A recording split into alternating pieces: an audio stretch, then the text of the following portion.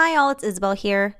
Before I get to the episode, I want to take a moment to address the June 24th Supreme Court decision to overturn Roe v. Wade. This decision stripped away the legal right to have a safe and legal abortion. Restricting access to comprehensive reproductive care, including abortion, threatens the health and independence of all Americans. This decision could also lead to the loss of other rights. Making the right to have an abortion illegal will not stop them from happening. All this decision is doing is making it illegal or harder to have the procedure done safely. Bodily autonomy is a sacred right. We should have the right to make decisions concerning our own bodies in privacy or with a partner. It should not be anyone else's decision, let alone the decision of people who are so willingly putting children's and women's and everyone else's lives at risk. To learn more about what you can do to help, go to podvoices.help. I encourage you to speak up, take care, and spread the word.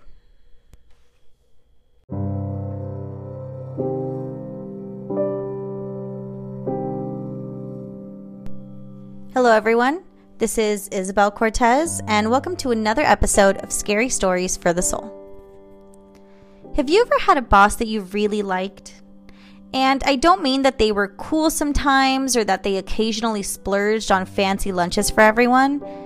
I mean, like, if it wasn't for this person, the entire operation would go belly up and everyone would quit because they were such a great boss. If you haven't, I'm sorry. But if you have, it's a good feeling, right?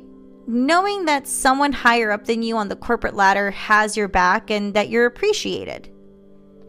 Now imagine that boss shows up in the office with a totally random guy and says, "Hey everyone, this is Greg.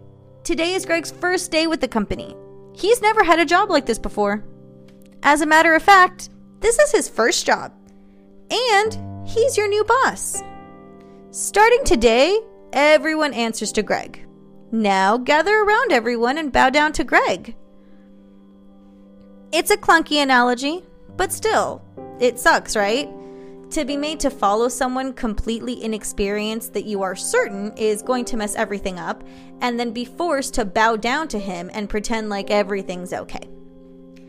Now imagine you're an angel.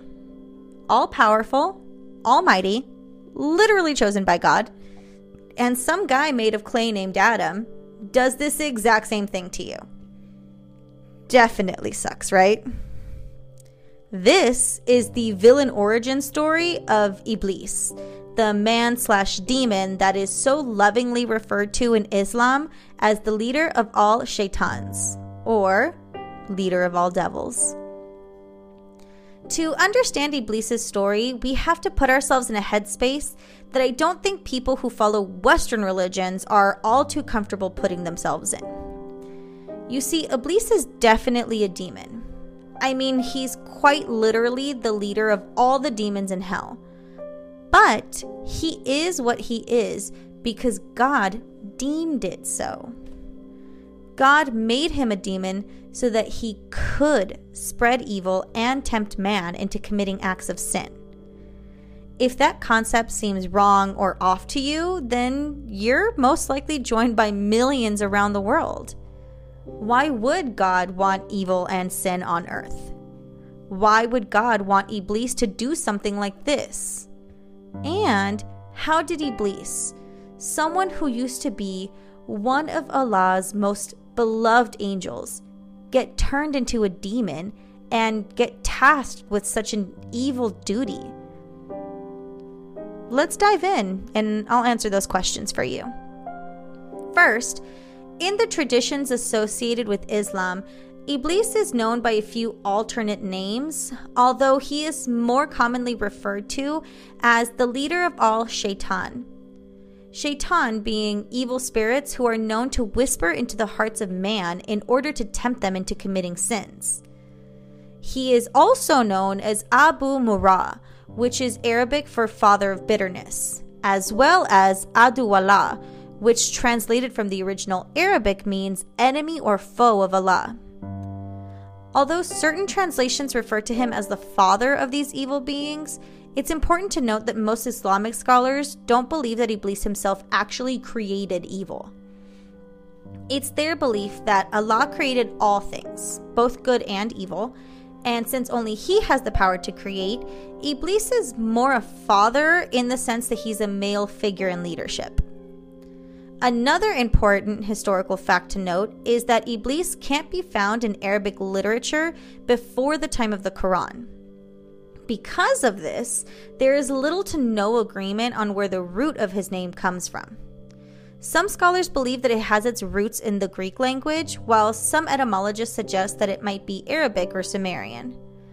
I think it's one of those historical mysteries that lend to the spooky factor of Iblis. What we do know is that Iblis shows up in the Kitab al-Magal, or the Book of the Rolls, a Christian apocryphal work written in Arabic. Not much is known about the Book of the Rolls, due largely to the fact that it is still in the process of being translated, but from the few passages that have been completed, it appears to be a text consisting of apocalyptic visions, announcing the coming of Muhammad and the Islamic conquest of Egypt. According to Francesca Leoni's On the Monstros in the Islamic visual tradition, Iblis is depicted as a being with a human-like body and flaming eyes. And I don't mean flaming like they're red or bloodshot, I mean flaming like they're on fire. This might have to do with the fact that certain mythology states that he is a jinn, one of the few angels created by fire. He also has a tail, claws, and large horns resting atop his disproportionately large head. Various other traditional stories also say that Iblis was an angel with 4 wings, but when Allah cursed him, his neck transformed into that of a pig. His head was turned into a camel's head, and his canines grew to resemble those of a boar. To add insult to injury, he only grew 7 hairs on his beard. Much of the iconography that exists of Iblis shows him at his time of expulsion from the kingdom of heaven. Paintings depict angels bowing down before Adam and Iblis off to the corner or separated from the group with his wings burned off, his face transformed into that of a demon. Now, there are essentially 2 different versions of the story of Iblis, but they follow the same general concept. Let's talk about the Quran's version first, since this is where we get our initial glimpses of him. Iblis is aptly mentioned in the Quran 11 times, 9 of those relating to his expulsion from Hannah, heaven, the final resting place of the righteous. The Quran states that when Allah created Adam, He sent out an order that all of the angels in Hannah were to bow down to him, and they all did, with the exception of Iblis. Iblis argued that because he was an angel made from fire and Adam was a creature molded from clay, he was superior to him and shouldn't have to prostrate himself before Adam. As punishment for his out-of-control ego, Allah banished him from Hannah and condemned him to a life in hell. Iblis didn't argue or protest his condemnation. Instead, he asked Allah for the ability to try and mislead Adam and all of his descendants. He wanted the ability to tempt them into doing bad things. God said yes, but also said that his powers of temptation wouldn't work on those who were true followers of his. Iblis's powers only work on you if you're vulnerable and not right with Allah. Passages of the Quran 3875 to 3885 read, Allah asked, "O Iblis, what prevented you from prostrating to what I created with my own hands? Did you just become proud, or have you always been arrogant?" He replied, "I am better than he is. You created me from fire and him from clay."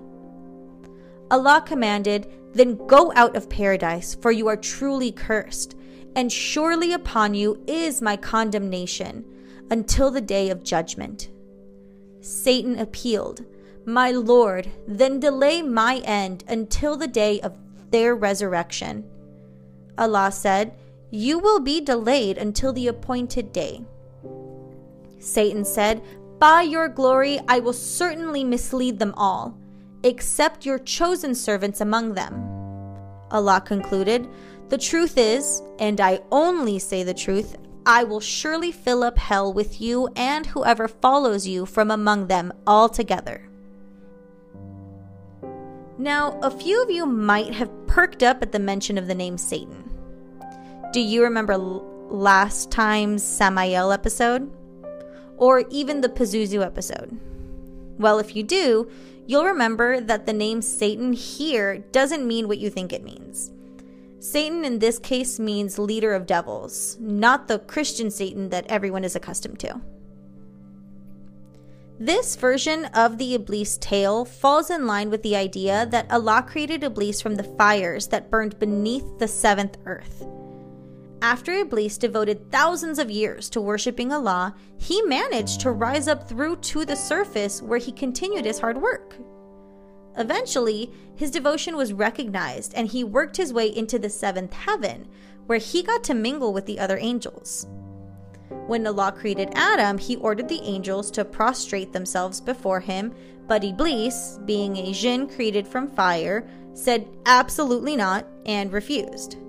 He disobeyed Allah just when he had finally made it to heaven, and he was banished for it. He's like the runner who slows down a few feet before the finish line because he thinks he's won, just to have another runner race right past him and take the win. The second version of Iblis's horror story is similar to the one we just went through with a few additions and subtractions. In this version, Iblis was once a high-ranking cherub, or angel, who went by Azazel. Azazel was the leader and imam of the angels and the guardian of heaven.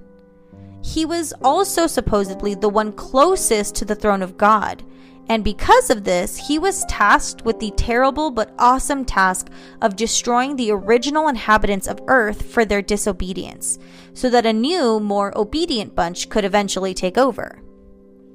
After Allah completed his work of creating everything all over again, he announced to his angels that he would be creating a Khalifa, or successor, on Earth. Allah created Adam and gave him special knowledge that no other creature would ever possess. After that, he ordered Adam to display this special knowledge to the angels, and when he did, the angels admitted that they really didn't know anything other than the few things that Allah had taught them. Allah commanded the angels prostrate themselves before Adam, and they all did. All of them except for Iblis. You see, Iblis remembered how corrupt the original inhabitants of Earth had become, and he was not about to drop down on his knees and sing Adam's praises. There was also a bit of arrogance to Iblis's decision. Iblis considered the angels to be far more superior to Adam. He was made of clay. He considered Adam's earthly bodily flaws as an extreme sign of weakness. So you're looking at clay versus fire, essentially. But on top of all of that, Iblis also saw himself as superior to the other angels as well, because he was one of the special few created by fire and because of his close proximity to Allah. Allah was, for lack of a better term, disgusted with this public display of arrogance, and not only degraded Iblis when he refused to bow down to Adam, but sentenced him to hell. So you see, the two versions of Iblis's origins and the reason for his expulsion are not all that different. It seems like the main thing that Iblis has going on for him is a major ego problem. One could almost say that Iblis wasn't banished from heaven because he disobeyed Allah. He was banished because his ego was so out of whack that Allah was not going to stand for it. It's only one theory for why he did what he did, but it's a theory that's backed up by a number of scholars.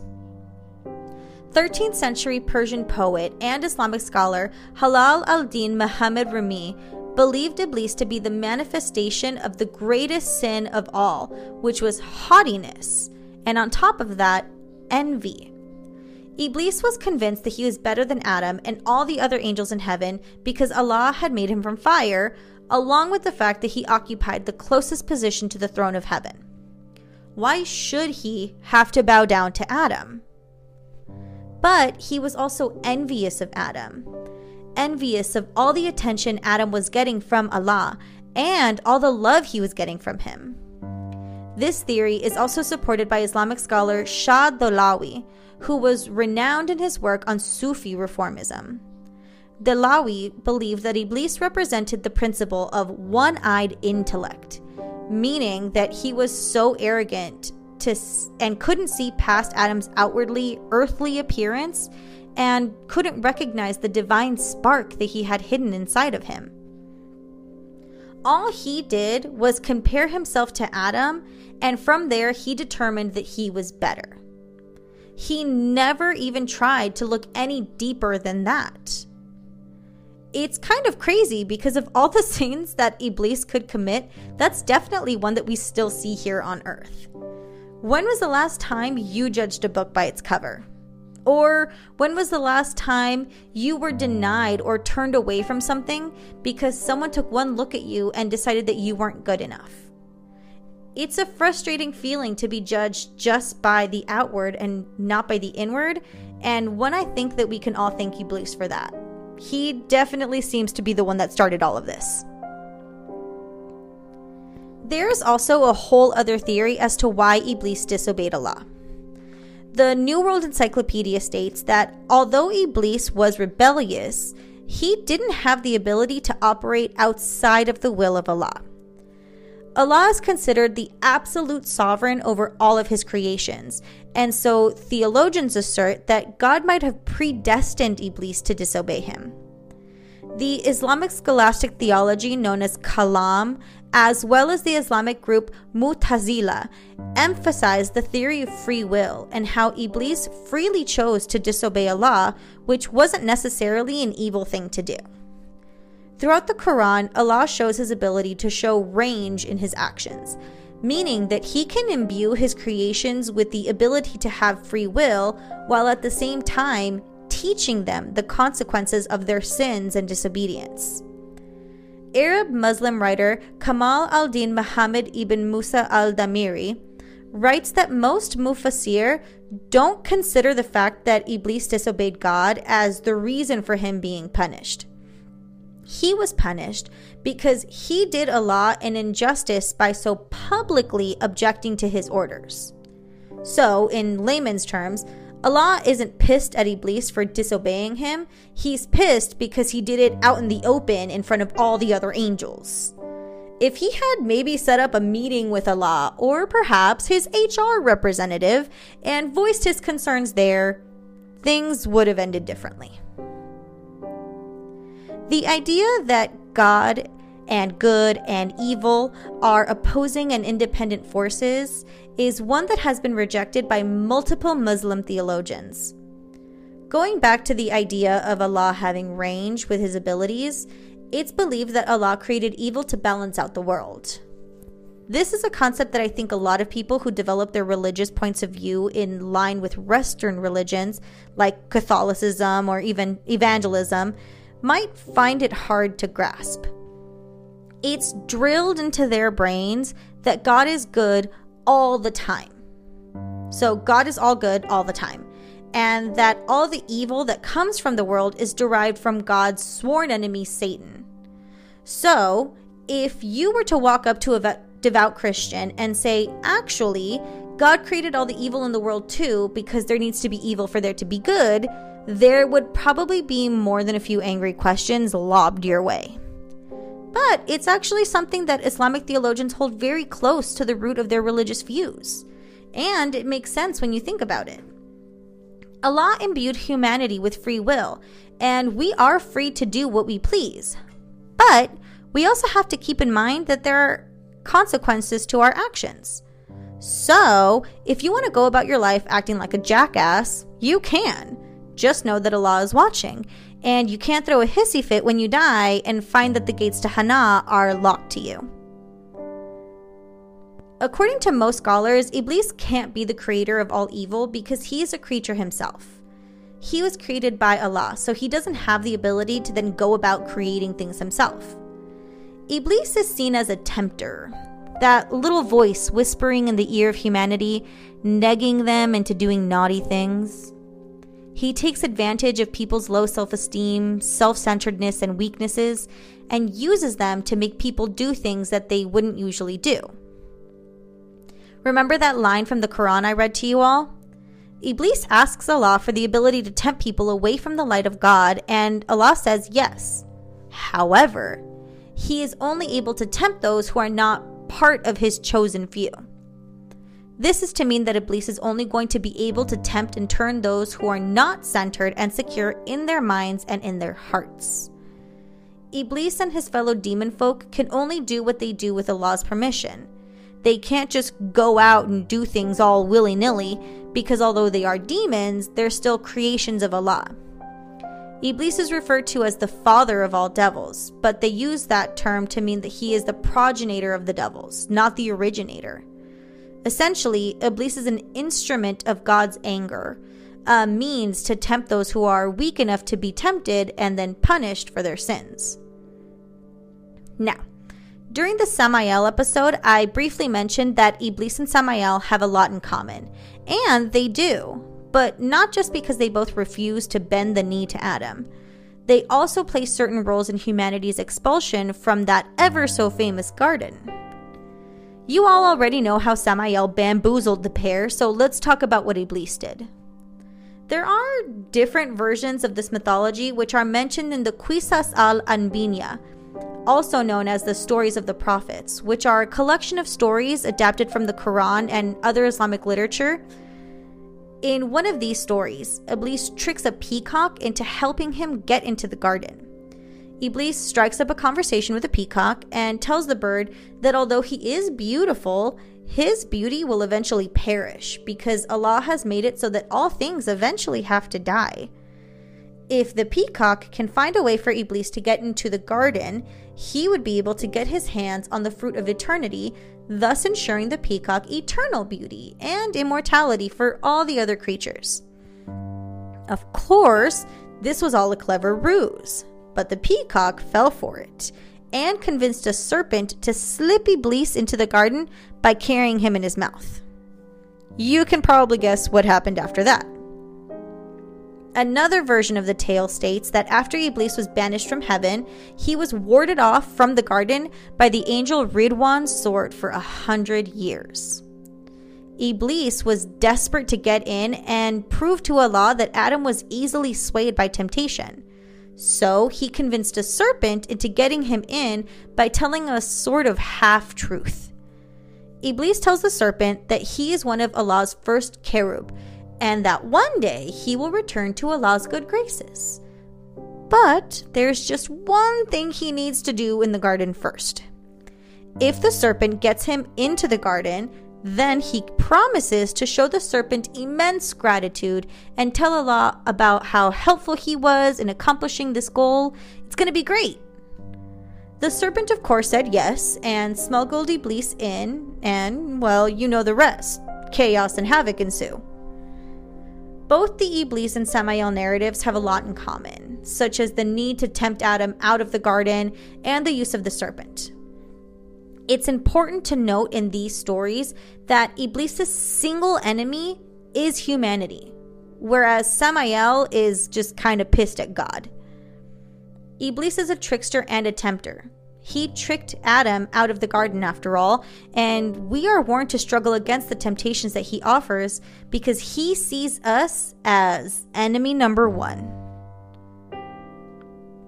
Now, the story you're about to hear follows a man who never took tales of demons and spirits too seriously. That is until he found some inspiration in Iblis. Now, this painter, this artist, has found a muse in Iblis. But will this obsession to paint the perfect portrait go too far? Is there a price to pay for an artistic masterpiece?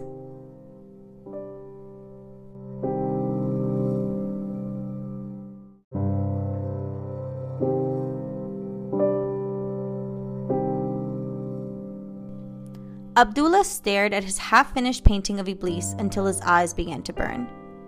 The painting was a part of a series entitled The Holy Demonic, portraits based off of folkloric demons who were still, in some way or another, servants of whatever god they believed in. Iblis, Allah's angel-turned-demon who tempted the weak and insecure into committing acts of sin, was the sixth and final painting in the demonic series. But for some reason, Abdullah just couldn't get it right. He had spent weeks researching past portraits of the demonic entity for inspiration, and even those didn't seem to capture the demon correctly. Through Abdullah's research, he learned that Iblis had been an angel, one of Allah's most powerful in fact, and had only been turned into a demon because he had refused to bow down before Adam. Theories suggested that the act was out of pride and arrogance, and others thought that it was because Iblis was so loyal to God that he was unwilling to bow down and show devotion to anyone else other than Allah himself. Either way, this action caused him to be turned into a demon, and with God's permission, he set out to tempt the descendants of Adam into committing acts of sin by whispering into their ears. Abdullah decided to speak to his imam. He believed that if he was going to properly capture Iblis's likeness, he had to understand the demon on a more personal level.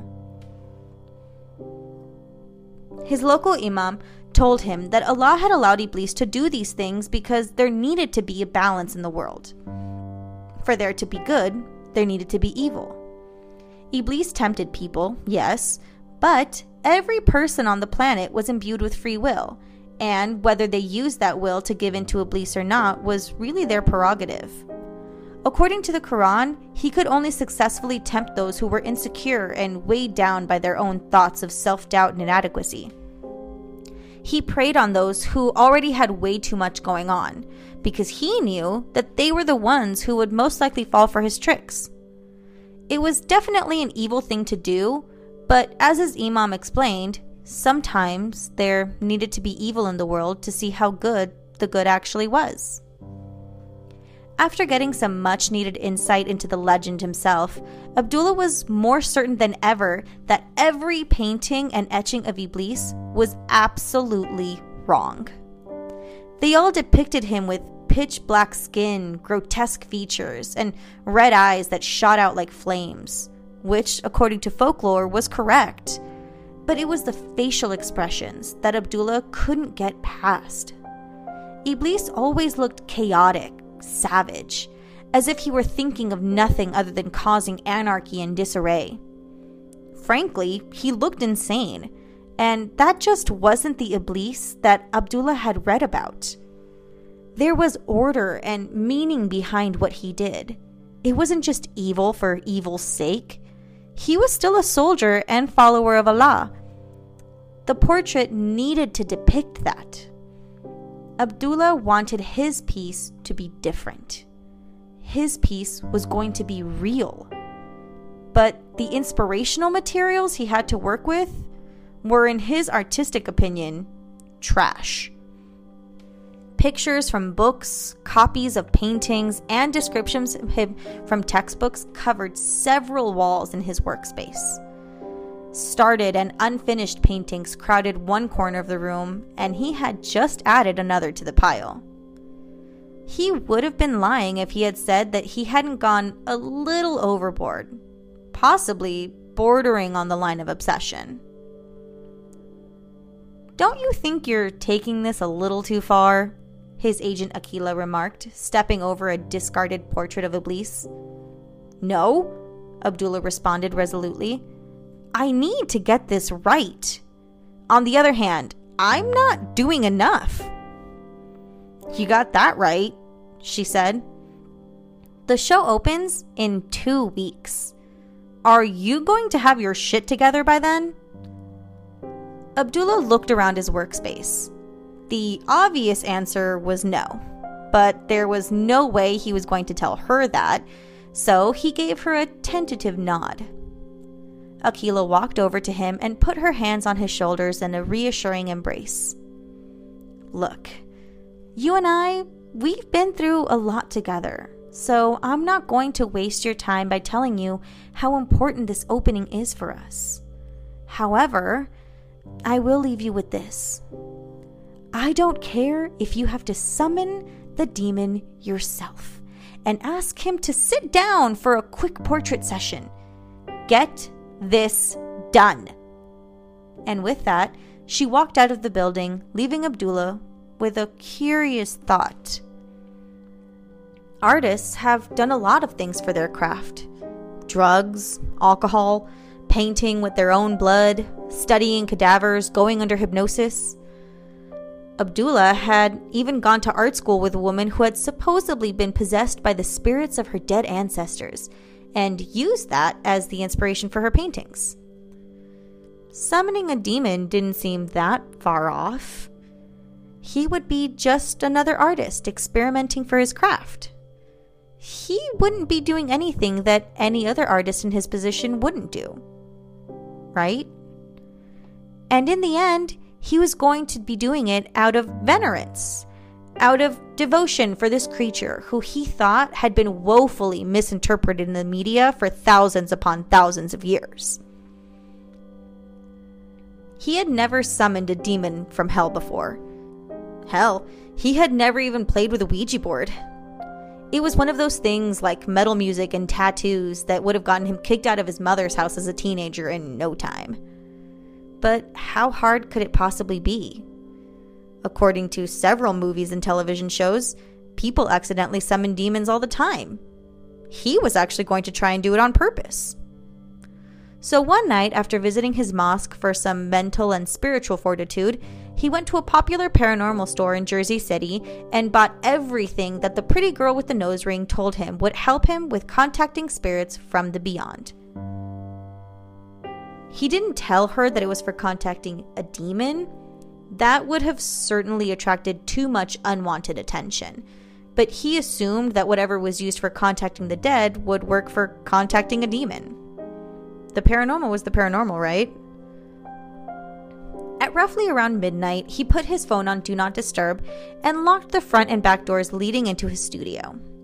He cleared out the center of the floor of all paint and random clutter and then laid out a tarp where he could set up his summoning supplies. He didn't know if demons were messy, but he figured it was better to be safe than sorry. Using red paint, he drew a sigil on the tarp that was supposedly meant to summon demonic activity. He hoped the sigil would work, but he was fairly confident in its abilities since he had found it in a very ominous and suspicious-looking book in the back of the library. Afterwards, he lit a black candle, which was supposedly meant to protect him from negative energies, and then several small purple ones that the saleswoman said would open him up to psychic and spiritual activity. Finally, he cut the pad of his thumb and dribbled a few drops of blood on each point of the sigil, for no other reason other than the fact that he had seen it in a movie once, and then stood in the center. He didn't know where to start. How does one go about summoning a demon? How do you talk to a demonic figure that was supposedly tasked by God to tempt mankind? Something told him that saying, "Hey dude, I'm a fan of yours, can I paint your portrait?" wasn't going to cut it. Instead, he did what he thought anyone in his position would do, and copied what he had seen in most horror movies. "I call on you, Iblis," he shouted with his arms outstretched above his head. "I call on you, dark and mischievous one." It sounded ridiculous out loud. He felt ridiculous doing it. But there was no point in stopping now. He squared his shoulders, channeled his inner Nancy from the craft, and started over again. "Iblis, tempter of God, refuser of Adam, jinn of heaven and father of shaitan, show me your glory, show me your power. I pray of thee, I invoke thee. Was he reciting Nancy's speech from the craft almost verbatim? He asked himself. Yes. But was it working? Almost in response to his question, a bolt of lightning flashed across the sky, followed by a clap of thunder that shook Abdullah's studio window in its frame. The force of the thunder made him jump, knocking over the black candle. He made to relight it, but figured it could wait. He was getting somewhere with this, and he had to finish it through to the end. O Sacred One, hear my call. Ancient Wise One, show yourself to me. An inexplicable wind swept through his studio, scattering papers, canvases, and painting supplies all around the room. Abdullah felt as though he were in the eye of a very delicate tornado. It made him comfortable enough to go off script. Iblis, Abu Murrah, Adu Wallah, leader of all devils. I am nothing but a lowly painter, one who wishes to immortalize you in your truest form. I have seen these paintings, these scribbles that pass themselves off as likenesses of you. I wish to capture you and your essence in a way that would make you proud. But to do that, I need you to show yourself to me. The wind that ravaged the room stopped, leaving the studio in a state of disarray. Abdullah looked up at his wall clock and watched as the hands moved in slow motion. A mixture of emotions violently washed over him. Dread, sorrow, paranoia, helplessness. He clutched his head and his heart while tears flowed freely from his eyes. What was happening to him? Smoke began to fill up the room, filling the air with the suffocating scent of sulfur and ash. From the smoke, Abdullah watched 2 small pinpricks of fire float closer and closer towards him. He wanted to close his eyes as an overwhelming sense of fear ripped through him, but that same fear wouldn't allow him to look away or turn his back on them. Through the smoke, Abdullah recognized the inky black body of Iblis step forward. His clawed feet left deep grooves on the hardwood floor, and the horns on the top of his head curved inward and yet somehow still managed to scrape the ceiling floor. He still possessed the body of a man, except for his tail, which swung almost playfully behind him, and his canines, which resembled that of a boar. And those eyes, Abdullah thought, those unblinking eyes of fire that refused to part from his own. Those eyes cut through Abdullah as if they were scanning his very soul for any signs of weakness or insecurity. Iblis confidently stalked towards him, closing the space between them in a few short steps. Once face to face with the demon, Abdullah's mind went blank, and he stood staring at the creature with his mouth agape. Fear paralyzed him, wiping his mind of thought. This is surprising, Iblis said, his voice rough and commanding. There are a few descendants of Adam who have the courage to call to me. Those who do are usually pleading for their lives or begging the Almighty Allah to banish me. Iblis snorted, sending a puff of acrid smoke wafting through the air from his nostrils. As if my father didn't know what I was doing. As if I was some radical agent. But I heard your request through the void, and I must admit, you have fascinated me. In all my years of roaming this rock, I have never been pleased with how you mortals depict me. Look at these. He pointed a clawed finger at a pile of papers on the floor, copies of portraits and drawings of himself that Abdullah had scanned at the local library. I am not some rabid animal. I am not some beast that roams about uncontrollably gnashing its teeth and taking its vengeance out on you small people. I was once a jinn of heaven. I do Allah's work here on earth, separating those who would be tempted and those who would not. At this, Abdullah finally found the courage to speak. I know, he said hurriedly. I know. That's why I summoned you here tonight. I'm not looking to be like all of those other painters and artists. I want to honor you with a portrait worthy of your majesty. I look at these papers and I know that there is something missing. I know that these are not you. I want to capture you. No, not like capture you, like trap you. Capture you as in I want to paint you as you truly are. Abdullah felt the heat of Iblis's stare all throughout his body. He felt as though it were singeing his skin. Why? The demon asked. Because I think you deserve it. I think you deserve to be venerated like any other powerful figure in history. You are more than just a demon. You are more than just a tempter. Allah granted you this power and position because He knew that there was no one else who could do it. You are the one tasked with separating those who will reach heaven and those who will not. You are putting us to task of using our free will in the correct way. Someone with that amount of awesome power deserves to be remembered and immortalized correctly for all the world to see. He knew that he had laid it on really thick, but the idea of taking on any other tone, let alone a casual one, seemed wrong. The demon circled Abdullah like a shark. I look into your heart, and do you know what I see? Iblis asked him. I see vanity and a lust for recognition. Abdullah knew that those were bad things. He was also painfully aware of the close proximity between the two of them.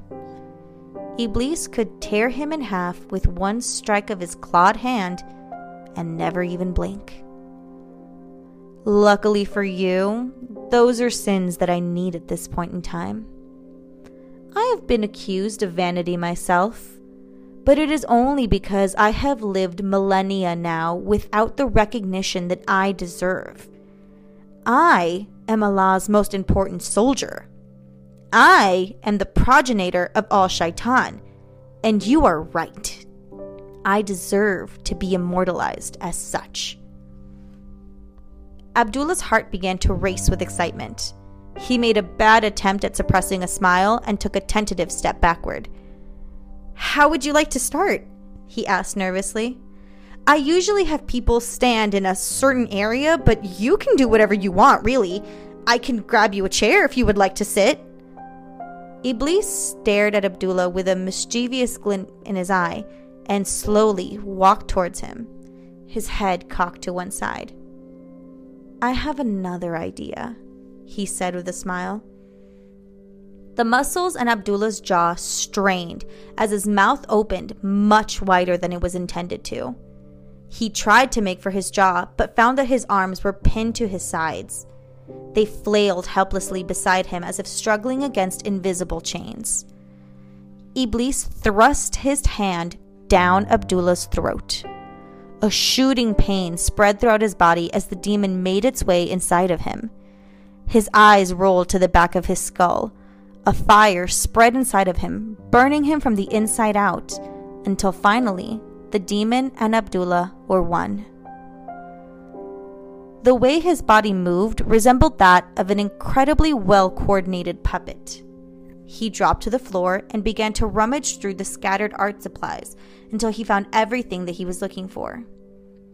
Although his eyes were rolled to the back of his head, he picked up his instruments and began to furiously paint. Inside of his mind, Abdullah stood face to face with Iblis. What's to stop you from taking my soul once the painting is done? He asked nervously. The demon laughed. a sound that reflected genuine amusement. "Have you learned nothing from the obsessive research you have done of me? I have no need to kill." "So, once it's done, you'll leave me alone?" "More or less," Iblis replied, although the tone in his voice gave Abdullah cause to pause. Abdullah's body spent the entire night crouched down, painting. It never rested and never stopped for food or water. As the light of dawn began to stream from the studio windows, Akila made her way to the door leading in the hopes of finding a finished painting. It was early, way earlier than she usually worked, but they really were behind schedule and she was anxious. Abdullah was a friend of hers, and she loved the guy, but if there wasn't a completed masterpiece in that room when she walked in, she was going to kill him. She pushed the door to the studio open and stepped inside, releasing a frightened gasp when she took in the destruction that had swept across the room. "Abdullah, what the fuck? Were you robbed?" She looked down at her friend and colleague, covered in paint and still manically painting away. "Abdullah," she asked nervously. His hair was in complete disarray and his back was hunched in a painful position. "Are you okay?" The heel of her boot snapped a paintbrush in two, and Abdullah's head snapped up at the sound. Akila's breath caught in her throat. All she could see were the whites of his eyes. He dropped his paintbrush and stood up, his body cracking from the strain of being crouched for so long. "It is done," he said in a voice that she didn't recognize. Abdullah's jaw unhinged and opened so wide that Akila could see a fiery red eye staring back at her from the back of his throat. A hand wrestled its way out of Abdullah's mouth, and then another, until two arms strained to free themselves. Akila screamed as a demon with clawed hands, a tail, a disproportionately large head, and fiery red eyes crawled its way out of her friend's body. The demon straightened its body and towered over her, but before he had the chance to speak, Akila fainted, landing hard on the floor. Abdullah's consciousness rushed back into his body. His hands were cramped, his knees were stiff, and his back felt as though it would never be straight again.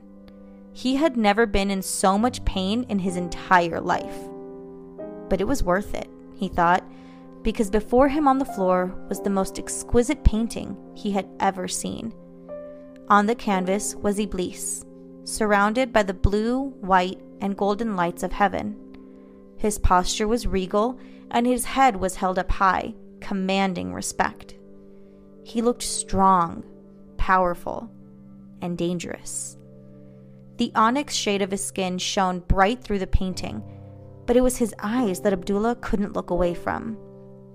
They were like spheres of brilliant red fire, and when you looked into them, it was as if you could see your own reflection in the flames. It sent a message, as if to say that Iblis saw you for who you were and what you were capable of, the incredibly good and the tremendously bad. "I painted this?" he asked. "You and I painted it," Iblis said proudly. Abdullah tore his eyes away from the canvas and looked at Akila lying on the floor. "Oh my God," he exclaimed. "Yes, I unfortunately gave her quite a scare, but she will be all right. You will, however, have to come up with an explanation for what she saw." Abdullah looked into Iblis's eyes. "So that's it. You leave now, right?" "Yes." "And you're not going to turn around and eat me or suck out my soul or something, are you?" Iblis's expression shifted into that of annoyance. "I'm sorry," he said quickly. Iblis stepped forward and jabbed a claw at Abdullah's chest, right above his heart. "If this portrait isn't exhibited for the world to see, like you said, I will come back here and skin you alive. There is nowhere in the world that you can hide from me. Abdullah winced. Yes, I promise. I'll make it the focal point of the exhibit. I believe you, the demon said after a while, retracting his claw. Akhila began to stir behind Abdullah. Be good, Iblis said twangingly. Remember, I'll be watching you. And then he disappeared, leaving the lingering scent of fire and sulfur. When Akhila came to, Abdullah explained to her that he had been robbed in the night, and that when she had stepped into the studio, she had slipped on a can of spray paint and hit her head on an industrial can of paint. Everything that she had thought she had seen was an illusion, the result from her head injury. He didn't know if it had truly qualmed her suspicions, but something told him she wasn't going to try and dig any deeper. 2 weeks later, Abdullah's art show opened, with Iblis's painting the main attraction. People came from all over the country to look at it and experience what critics were calling a spiritual awakening. One art critic went as far as to write that Abdullah Abadi's portrait of the demon Iblis forces the viewer to look inward and face their most sensitive and difficult attributes. Iblis looks at you and makes you ask yourself, am I a good person? Am I worthy of heaven? People were leaving crying, tears of joy, tears of rage, and tears of sadness. He was a hit. But Abdullah's success came at a price. Every once in a while, as he was walking down the street or shopping at a grocery store, he could have sworn he had seen Iblis rapidly whispering into the ears of passers-by. Nobody else seemed to notice him. At first, he thought he was hallucinating, the visions a result of the trauma he had undergone. After all, he had been temporarily possessed by a demon. But one day, as Abdullah was buying art supplies, he noticed Iblis whispering into the ear of the cashier. He slowly walked to the cash registers and set his things down, unable to take his eyes off the demon. Just as he thought that Iblis hadn't noticed him, the demon turned over to him and winked before disappearing from sight. Abdullah spent the remainder of his life catching glimpses of the demon Iblis. He never told anyone about his visions and never alerted anyone when he saw Iblis whispering into their ears. He also never lost his love of painting. However, his family did find one thing odd. Towards the end of his life, all Abdullah ever painted was Iblis.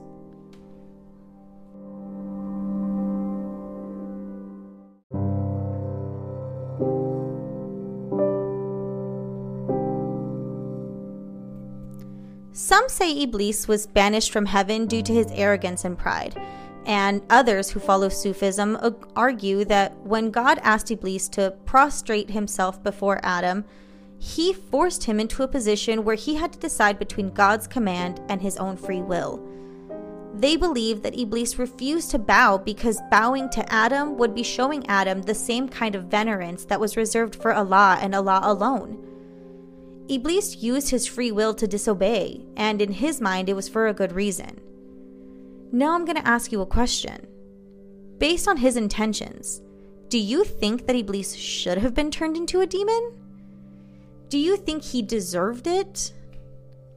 Also, is it fair to consider Iblis an evil demon if all he does is poke at our insecurities in the hopes of leading us astray? I mean, I can triple dog dare someone to steal a car, but in the end, if they choose to steal it, it's their choice to make. Can you really blame Iblis for that? Okay, so according to the Islamic Book of the Dead, Iblis often disguised himself and approached men dying of thirst with a cup of water, telling them that he would give them a drink if they agreed to testify to blasphemous statements, such as, "The messenger, peace be upon him, lied," and "No one formed the universe." So yeah, his methods of temptation are way evil and way drastic. But that's his job, isn't it? to be as big and bad and evil as heavenly possible, because if you could resist even that, you were pretty much assured a ticket to the heaven train. Iblis might be a demon, but he's a demon doing God's work.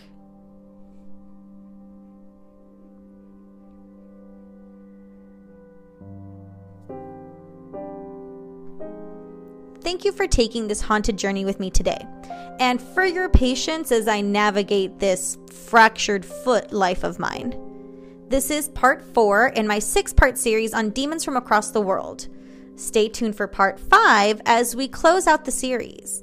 And as we close out the series, I'm going to leave the next week's episode's topic a surprise. If you want to hear more of the series and more myths, legends, and scary stories, make sure that you rate, review, and subscribe on Spotify, Apple Podcasts, Google Podcasts, and Anchor for more episodes. And don't forget to follow us on Instagram at Scary Stories for the Soul Pod. Until next time.